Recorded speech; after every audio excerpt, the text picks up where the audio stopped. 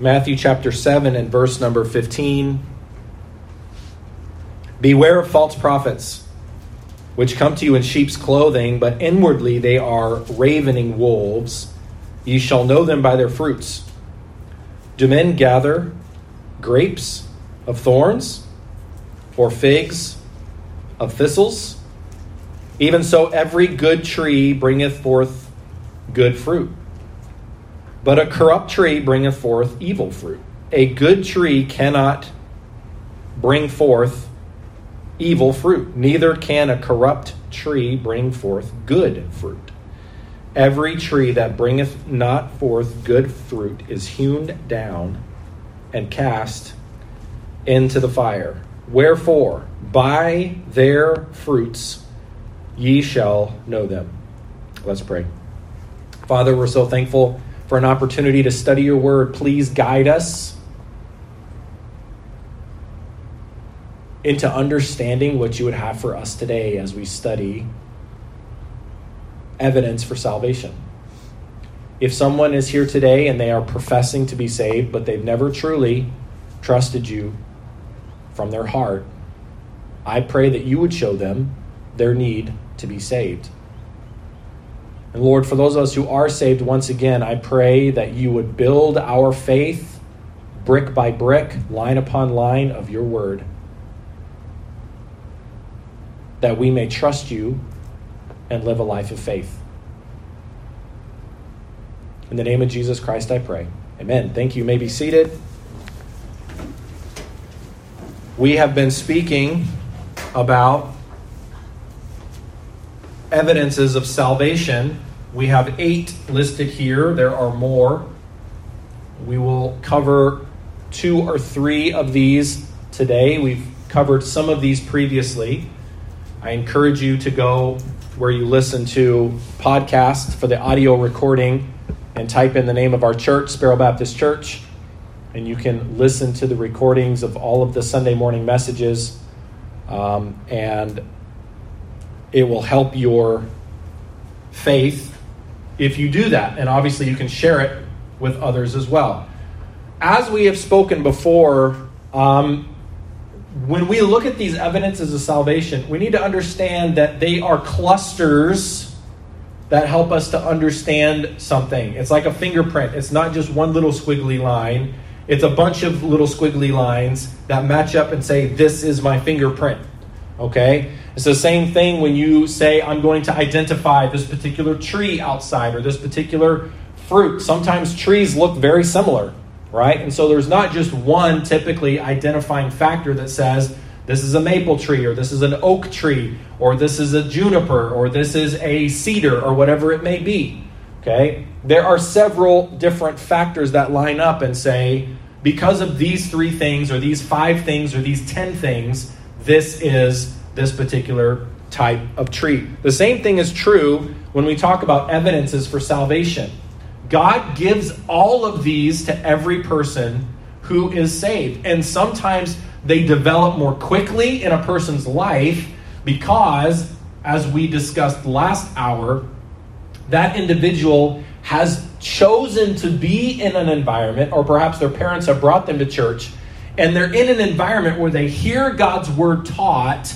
And this is very similar to where we would think of watering a plant and taking care of that plant and nurturing that plant. Faith can grow if we put it in a good environment.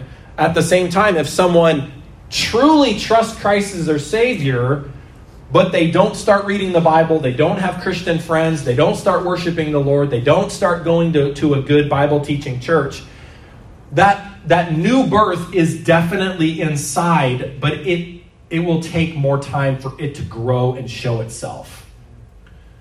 When we're talking about the new birth, oftentimes the Bible describes what that is. And we think, well, I'm not always like that. Well, that's because we have a free will, and we now have 2 natures inside of us. When we come and we trust Christ as our Savior, we have both the old nature and the new nature. As we were talking about my little baby fuchsia plant in my house. It's a hanging plant. It's under our porch, on our back porch, that little roof. It's underneath there in the shade. All the time it's in the shade. And that's the proper environment for that plant. But also it needs some water, right? And honestly, it might need more than that, but that's all we know right now. It needs shade and it needs some water. And we went away on vacation to Boston and we forgot to ask someone to water it. And so there are like 2 little green shoots coming off of that plant. And it's mostly brown and kind of dead, but there's still a little bit of life in it. Okay, sometimes when somebody truly gets saved, they have all of the potential to grow because the grace is there. They've trusted Christ as their Savior. The new birth is there. But they have not been in a place, or they've not chosen to be in that place, or perhaps they've never been taught to read their Bible, to pray, to have fellowship with other Christians, to worship the Lord, and so on and so forth. The first thing that we can see here, and this is just a little quick review, evidence of salvation, you've confessed Christ for yourself. We are not going to heaven because our parents are Christians. It is a personal faith in Jesus Christ. You have to do it for yourself. It is a choice. We have to make that choice. The Bible says in Romans 10 and 9 and 10 that if thou shalt confess with thy mouth, if you confess with your mouth the Lord Jesus, and believe in thine heart that God hath raised him from the dead, thou shalt be saved. Talking to that individual. You have to make this choice. It's not because some people think, well, I'm in a Christian country, which isn't necessarily true anymore, but it's more Christian than other countries that are definitely not Christian. I'm in a Christian country, so I'm a Christian and I'm going to heaven. That's not true. I'm in a Christian family, or I'm in a church-going family, and so on and so forth. Jesus told Nicodemus in John chapter 3, ye must be born again. You, Nicodemus, you have to be born again. We have to make that choice to trust Christ for ourselves.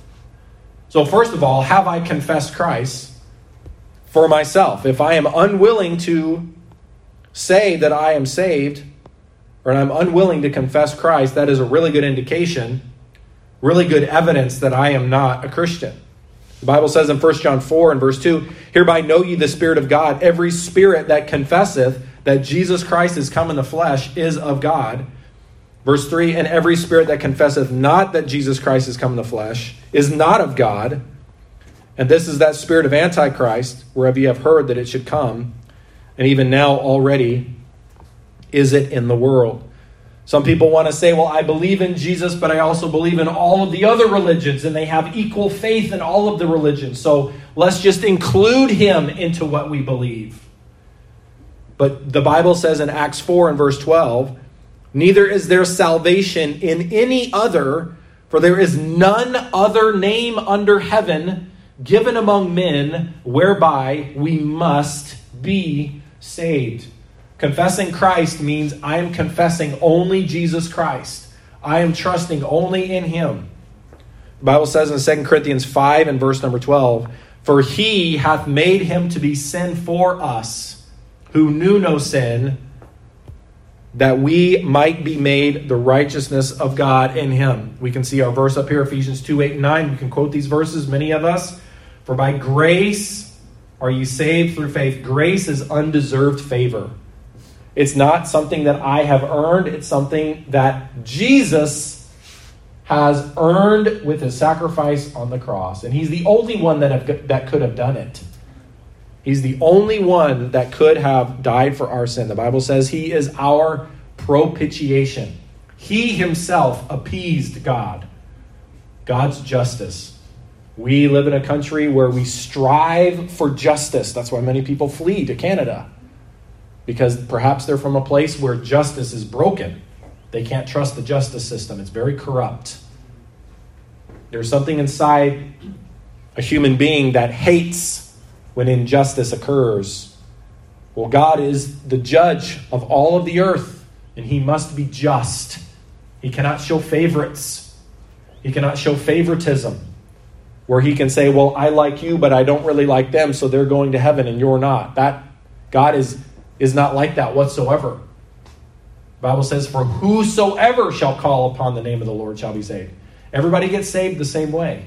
The Apostle Paul got saved the same way. The Apostle Peter got saved the same way. I got saved the same way. It's through grace. It's not through something that we have done.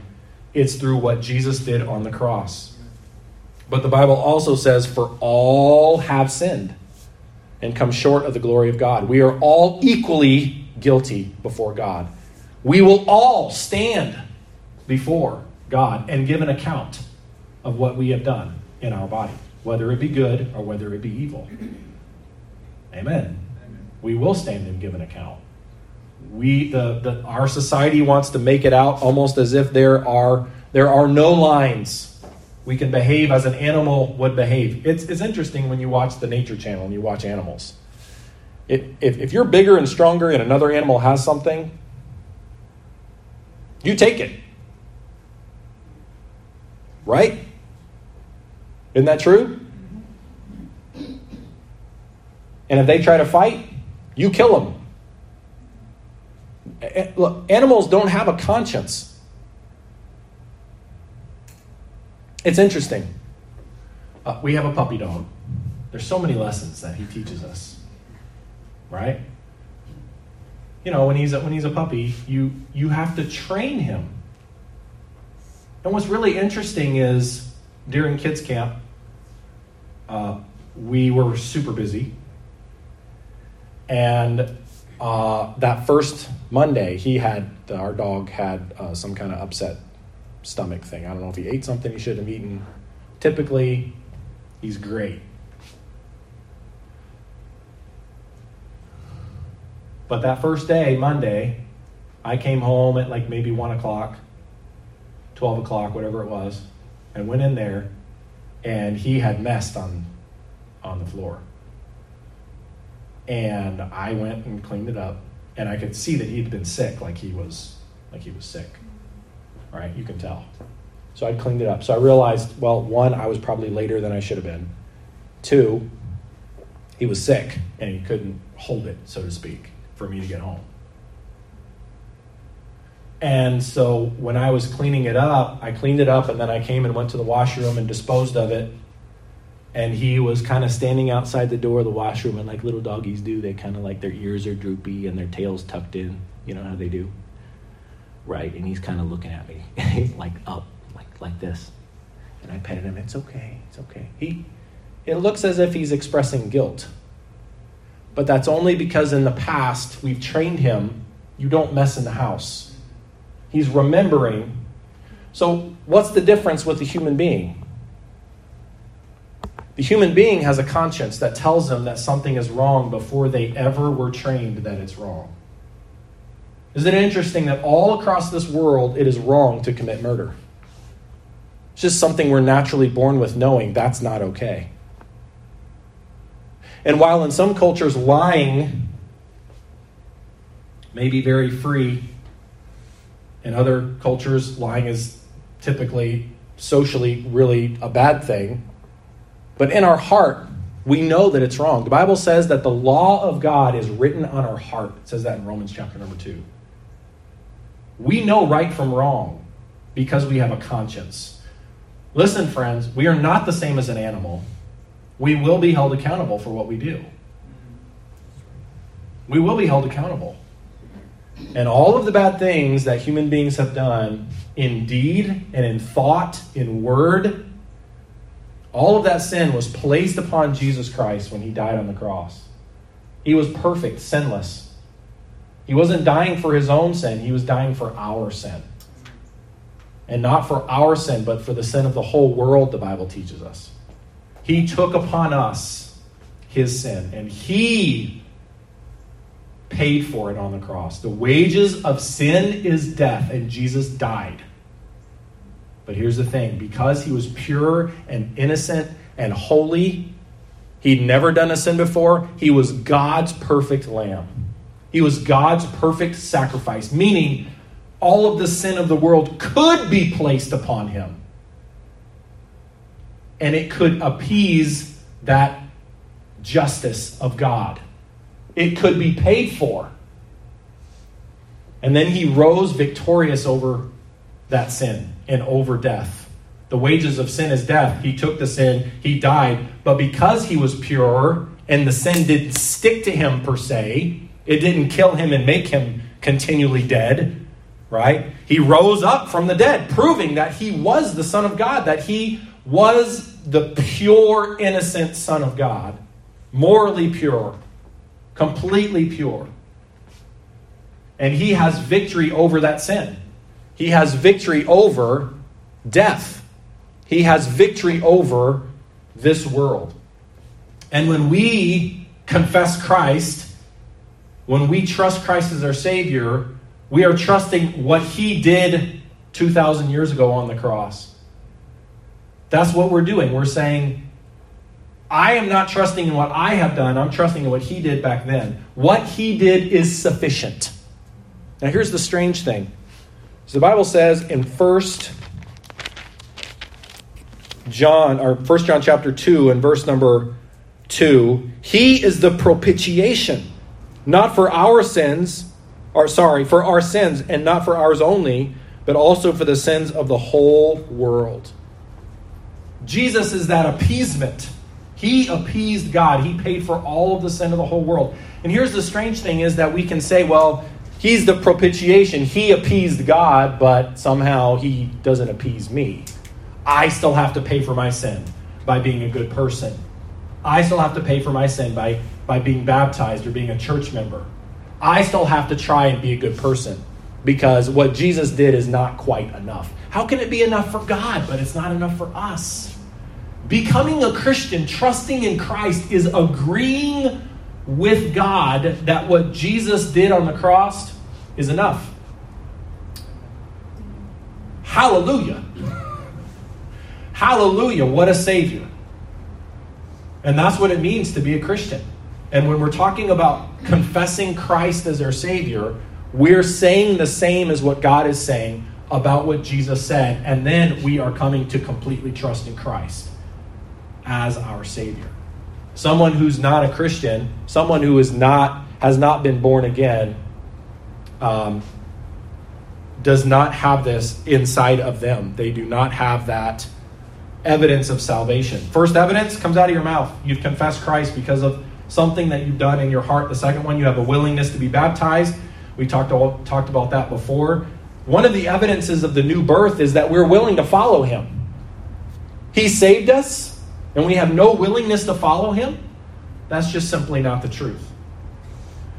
Number 3, the Spirit of God bears witness with your spirit that you are a child of God. Romans 8 and verse number 16. Let me read that for you quickly. It says, the Spirit itself beareth witness with our spirit that we are the children of God. It is the voice of God inside yourself that tells you that you are a child of God. Let me say something, and I'll repeat this several times. All of us generally experience doubts from time to time about our salvation. Okay? Satan, the enemy, will speak to our mind. God will speak to our heart. Let me say that again. When doubts come to us, it will be as Satan did in Genesis chapter 3 when he tempted Eve and said, has God said? He'll try to trick you in your mind, in your thinking. Sometimes he'll try to trick your feelings. But it always starts in the mind. That's Satan. Satan is the accuser of the brethren. He will want to go and return to something that you've done or a thought that you've had or a failure in the past. Say, how can you possibly be a Christian? Look at this evidence. But what does the Bible say? Greater is he that is in you than he that is in the world, speaking of Satan. Amen. Praise God. God will always give you assurance in your heart. God speaks to our heart. It is the Spirit that bears witness with our spirit that we are a child of God. How frustrating is it to try to connect to the internet and you're tapping on your tablet or on your phone and you see the signal is there somewhere. It comes up and you tap on it, you tap on it, you tap on it. This happened to my tablet last week. And I couldn't connect. So then I powered down and rebooted the tablet, and all of a sudden now it connected easily. We are not always as connected to God as we should be. But my friends, if you are saved, the potential is there. This has an ability to connect to Wi-Fi. This does not. This has potential. This does not. And sometimes we as Christians, we can become very confused because we haven't been in our Bibles, we haven't been to church, we haven't worshiped the Lord, we haven't prayed. But the Spirit's inside and it wants to connect. It bears witness with your spirit. You are a child of God, but sometimes we don't quite get it because we're not close to the Word of God. We're not close to His people. We're kind of far away from Him. But an unsaved person doesn't have the capacity.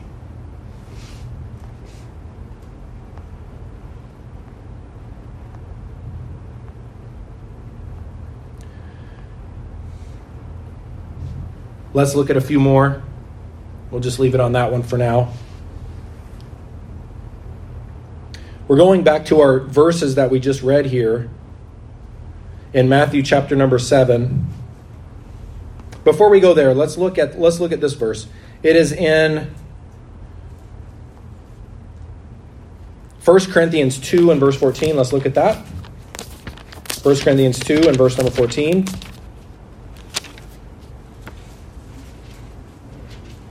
1 Corinthians 2 and verse number 14. It says, "But the natural man receiveth not the things of the Spirit of God, for they are foolishness unto him." It's describing someone who is not saved. Okay? It's describing someone who is not saved. The natural man, an unsaved person, receiveth not the things of the Spirit of God, for they are foolishness unto him, neither can he know them, because they are spiritually discerned. The Bible says that we are dead in our trespasses and sins. Our spirits are dead when we are first born into this world. And until we trust Christ, that spirit has not been brought to life where we can now communicate with God. Verse 15, "But he that is spiritual judgeth all things, yet he himself is judged of no one. For who hath known the mind of the Lord, that he may instruct him? But we have the mind of Christ." We need to realize that explanations that lost people give us of spiritual truth are incorrect. They cannot know the things of God. They don't understand them. But we have the Spirit of God inside of us, and He bears witness with our spirit that we are a child of God. Do you have that? Do you have that? This message is a question. We're speaking truth, and then we're asking the question: do you have something inside of you that says, "Yes, I'm saved"? Now, again, it's not me telling myself; it's God telling me. Another name for the Holy Spirit is the Comforter. The Comforter. He comforts us that we are a child of God, that we belong to Him. The Word of God will either continually comfort you that you belong to Christ, or it will build the doubt because you're not truly saved. The doubts will get heavier and heavier, and then you will become convinced, I'm not saved, I've never been saved. The Word of God will do that for us. Okay. Let's look at Matthew 7 and verse number 7 where we begin. Matthew 7 and verse 15. What about this one? This is on our list here. Let's look at the list. This would be found on number 4 if you put these 8 points down. There is long-term fruit. There is evidence. There will be evidence that we are truly born again. I remember a pastor saying one time, tell me 5 things in your life that have changed since you've trusted Christ. There ought to be something. For us to say that we are alive and have been born again, and for there to be no evidence of that is not biblical.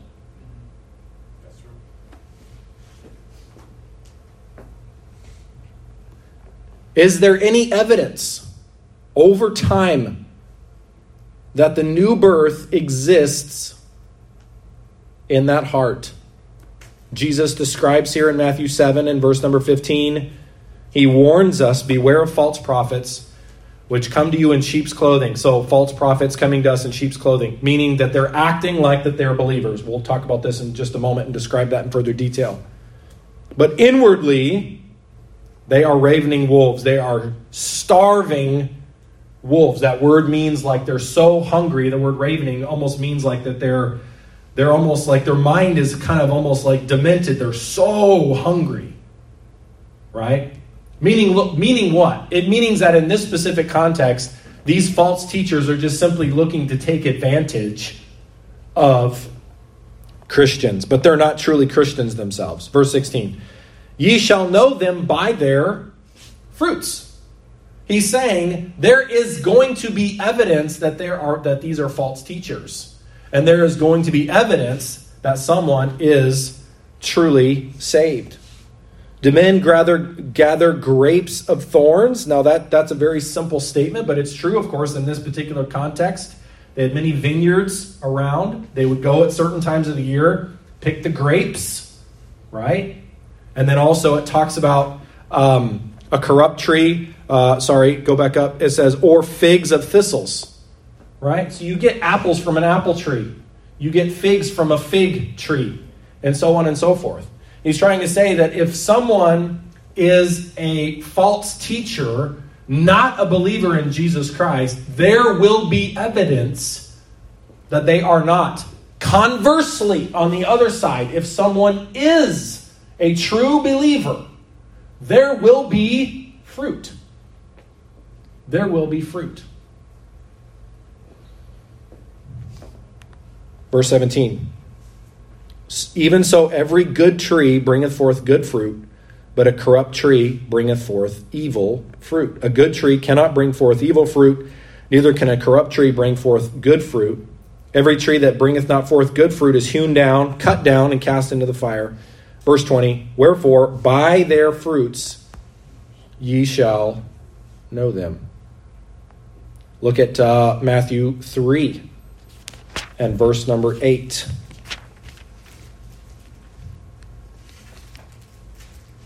This is the preaching of John the Baptist. This is really pointed at the same group of people. We'll take a moment and look at one more chapter, and then we'll be done with today's message. But let's look at Matthew 3 and verse number 8. John the Baptist said this, verse number 7, but when he saw many of the Pharisees and Sadducees come to his baptism, he said unto them, O generation of vipers, calling them snakes, who hath warned you to flee from the wrath to come? Bring forth therefore fruits meet for repentance, or equal to repentance, or bring forth the fruits, or show some evidence that you truly believe in Jesus Christ, is what he's saying. Verse number 9, and think not to say within yourselves, we have Abraham to our father, for I say unto you, that God is able of these stones to raise up children unto Abraham. He's basically saying to them, on the outside you may say that you believe this, but from the inside you're still telling yourself that you are a Jewish person, a Jewish man specifically is what we're talking about here, and that because you come from Abraham, you are justified. You really and truly believe in your heart you don't need to be saved. That pride will come out, my friend. Grace has a humbling effect on a heart. We do not stand before Jesus in the pride of our ethnicity and say, I believe in you, but I'm also going to heaven because of who I am. No. He said, if you truly believe in the coming Messiah, in Jesus Christ, there will be evidence. And in your heart, there will not be a pride that justifies itself. That is the very first thing. It can be found in an attitude. It can be found in the words. But like a fruit tree, it can be found in the long term.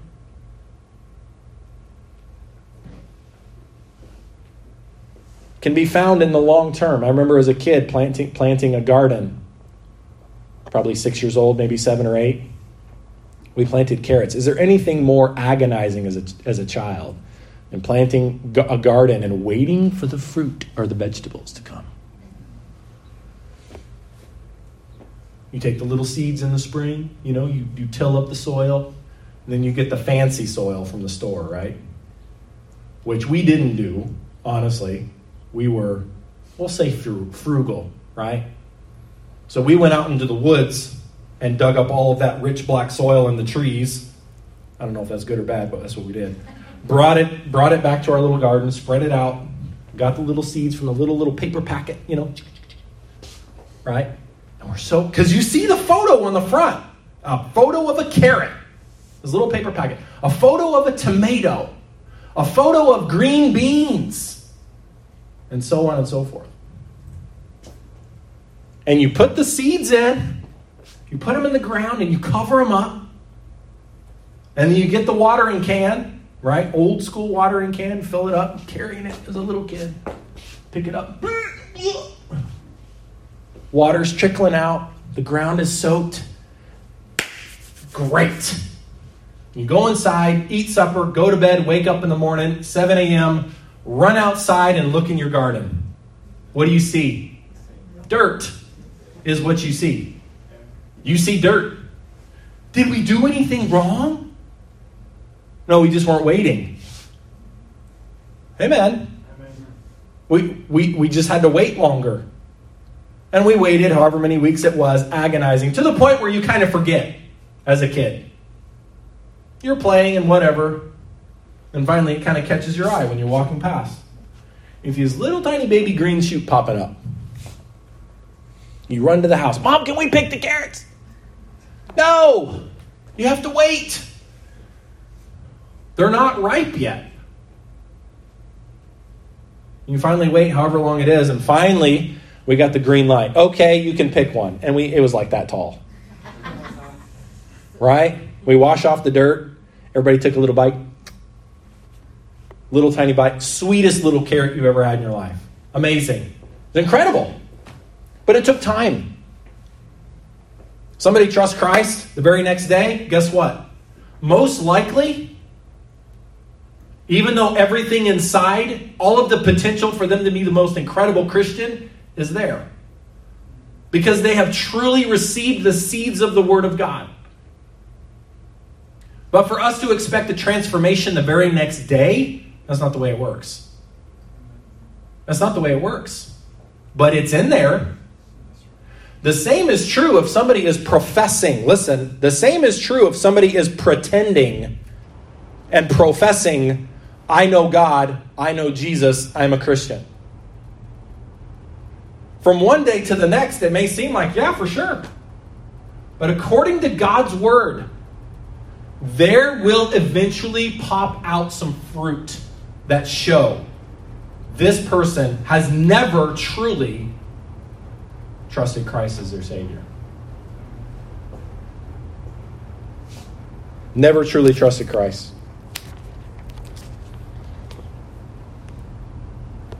Let me show you this little piece.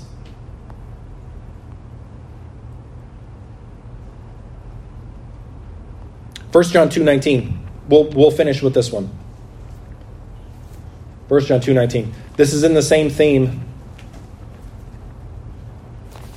1 John 2:19. We have to understand that 1 John Much of 1 John is a description of the new birth. It is a description of the new birth. It's almost like kind of looking on the package of the outside of the little carrots and say, hey, this is what it's supposed to look like. All of the potential inside this little packet is right here. This is what it's going to look like if you plant it and water it, and it takes time. It's going to come up. It's going to look like this, or something close to like this. That's what 1 John is talking about. It's almost like the photo on the outside of the packet. All right? So notice what it says in 1 John 2 and verse number 19.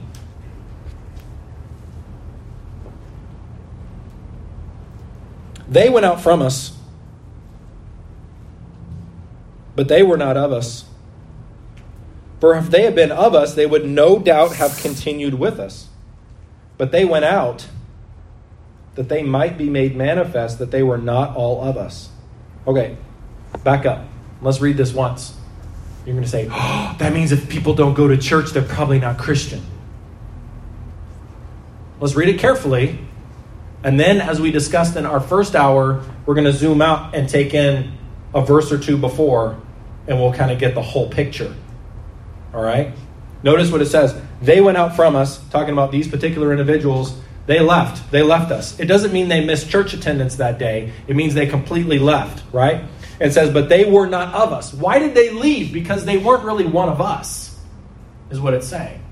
It means that the long-term fruit of whether or not they were truly saved came out. You cannot force somebody to come to church long-term who is not truly a Christian. It just doesn't work. There's no desire for them to be here. Kids can grow up in church. If they've never been born again, good luck. There is a difference between someone who has chosen a bad path in their life and they're struggling between their fleshly desires, but there is something inside of them that wants to be connected with God and with God's people. If someone is not truly saved, there is no desire whatsoever to be in church.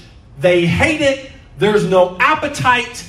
There is no receptivity. They don't want to be there. They don't like Christians. Hey, they don't want to be like Christians. They don't want to talk the way they talk. They don't want to sing the way they sing. They don't want to dress the way they dress. They don't want to restrict their activities the way they restrict their activities. I want to watch everything everybody's watching. I want to do what everybody's doing. Listen, somebody who is not saved has a lust and a deep-seated hunger for the world. I want to experience everything that this world has to offer. And not the good, innocent things, like traveling to a new country and seeing beautiful landscapes and trying new food, praise God. The dark things, the evil things. I want to make as much money as possible, have as much pleasure as possible, do everything that I can, and it becomes their bucket list. Their plans for their life don't involve God at all. Why would I want to go to church? What a waste of time. But for a Christian, when they come, God speaks to our heart. We have fellowship with God. We have fellowship with other believers. Listen, there is a part of a Christian. Sometimes we fight it because we do have the flesh. But there is inside of us something that says, I want to connect to other Christians. I want to connect to Christians my age. I want to connect to Christians that look like me. I want to connect to Christians that are older than me that don't look like me. I want to connect to all Christians. Hey, when I travel to another country, I'm going to drop into a church because I want to connect to Christians there too. There's something inside of us. Hey, when I'm at church, this is my tribe. You are my people. I belong here. Something inside of me says, I belong in this place right here because you are like me and I am like you. And it's not necessarily that we are from the same place or that we look exactly alike or anything like that, but because we accepted the same Savior and we have the same Spirit dwelling inside of our hearts. I'm connected to Him, and you're connected to Him, and you're connected to Him, and that allows us to connect so wonderfully with each other. Amen. It's not necessarily that we share the same hobbies, or the same interests, or the same likes or dislikes, or the same food, or anything. Jesus is the commonality. And what we're seeing here is that they went out from us because they were not of us. They weren't one of us. And it says, for if they have been of us, they would no doubt have continued with us. Notice that word continued. Notice the fruit. Notice the longevity. I made a profession of faith, went to church for a couple of weeks, never went back, ever, and no desire to. Guess what? According to Scripture, that fruit is showing me that most probably you never got saved.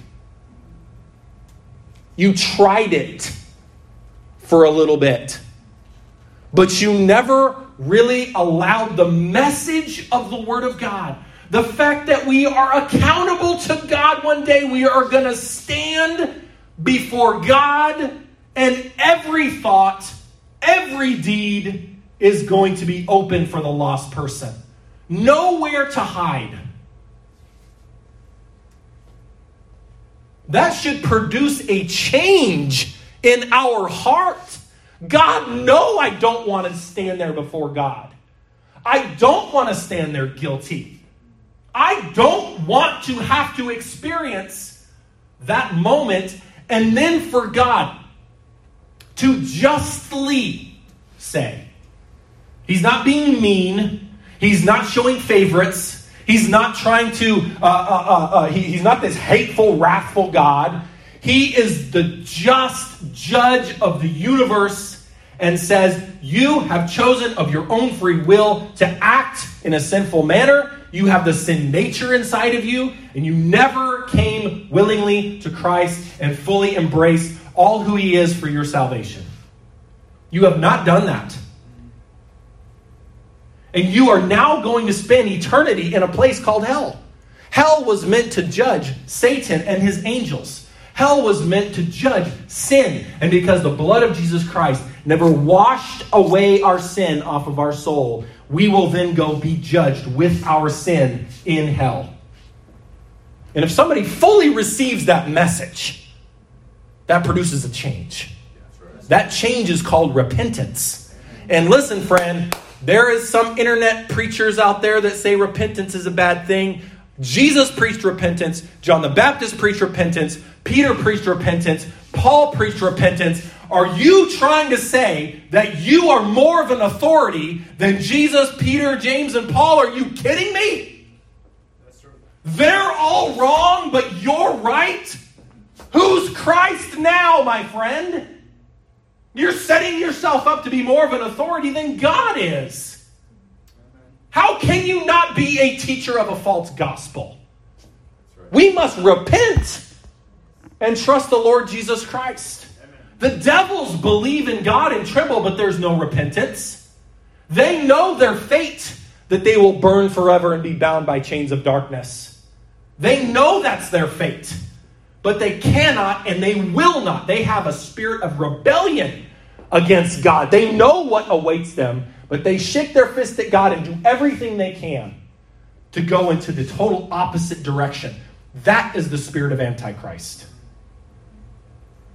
Notice what it says, and we're done. In verse 17, the world passeth away, and the lust thereof. The world, the system, all that's going on. All the good things, all the bad things, all the pretty things, all the sad things. Sounds like song lyrics. Make sure I get a cut if you make that into song lyrics. The world passeth away and the lust thereof, but he that doeth the will of God abideth forever, meaning trust in Christ. Verse 18, little children, it is the last time. And as ye have heard that Antichrist shall come, even now are there many Antichrists, whereby we know that it is the last time. Now he's talking about Antichrist, meaning those who are against Christ. Now verse 19, our verse, they went out from us, but they were not of us. For if they had been of us, they would no doubt have continued with us. But they went out that they might be made manifest, or openly show open fruit. There's the fruit hanging on the tree. It's no secret. There's the fruit. That they might be made manifest that they were not all of us. Verse 20, but you have an unction from the Holy One, and you know all things. I have not written unto you because you know not the truth, but because you know it, and that no lie is of the truth. Verse 22, who is a liar but he that denieth that Jesus is the Christ? He is Antichrist that denieth the Father and the Son. Whosoever denieth the Son, the same hath not the Father, but he that acknowledgeth the Son hath the Father also. Notice the cluster, and we're done. Longevity of fruit, yeah, they were in for a bit. But then when they got out, what did they do? They denied Jesus. They denied the Father. Listen, and don't think for a moment, oh, this is like Peter, where Peter said, I don't know him. Peter said, I don't know him, but he did not say, that is not the Christ. There is a difference. There is a difference between falling into sin and absolutely discarding your faith and saying, I don't believe in Jesus. Jesus isn't even really true. I don't even believe in God. I don't believe in any of that stuff. That person cannot possibly be saved. How can they have a new birth and deny the Lord that bought them? It's impossible. That's what it's talking about. It's not talking about someone who they fell out of church for a bit. It's talking about someone who fell out because they weren't of us, and then when they get out, now they're completely denying everything. That's what it's talking about. By the way, if you're a Christian, we should be in church. We should gather. Everybody bow your heads, please, and close your eyes.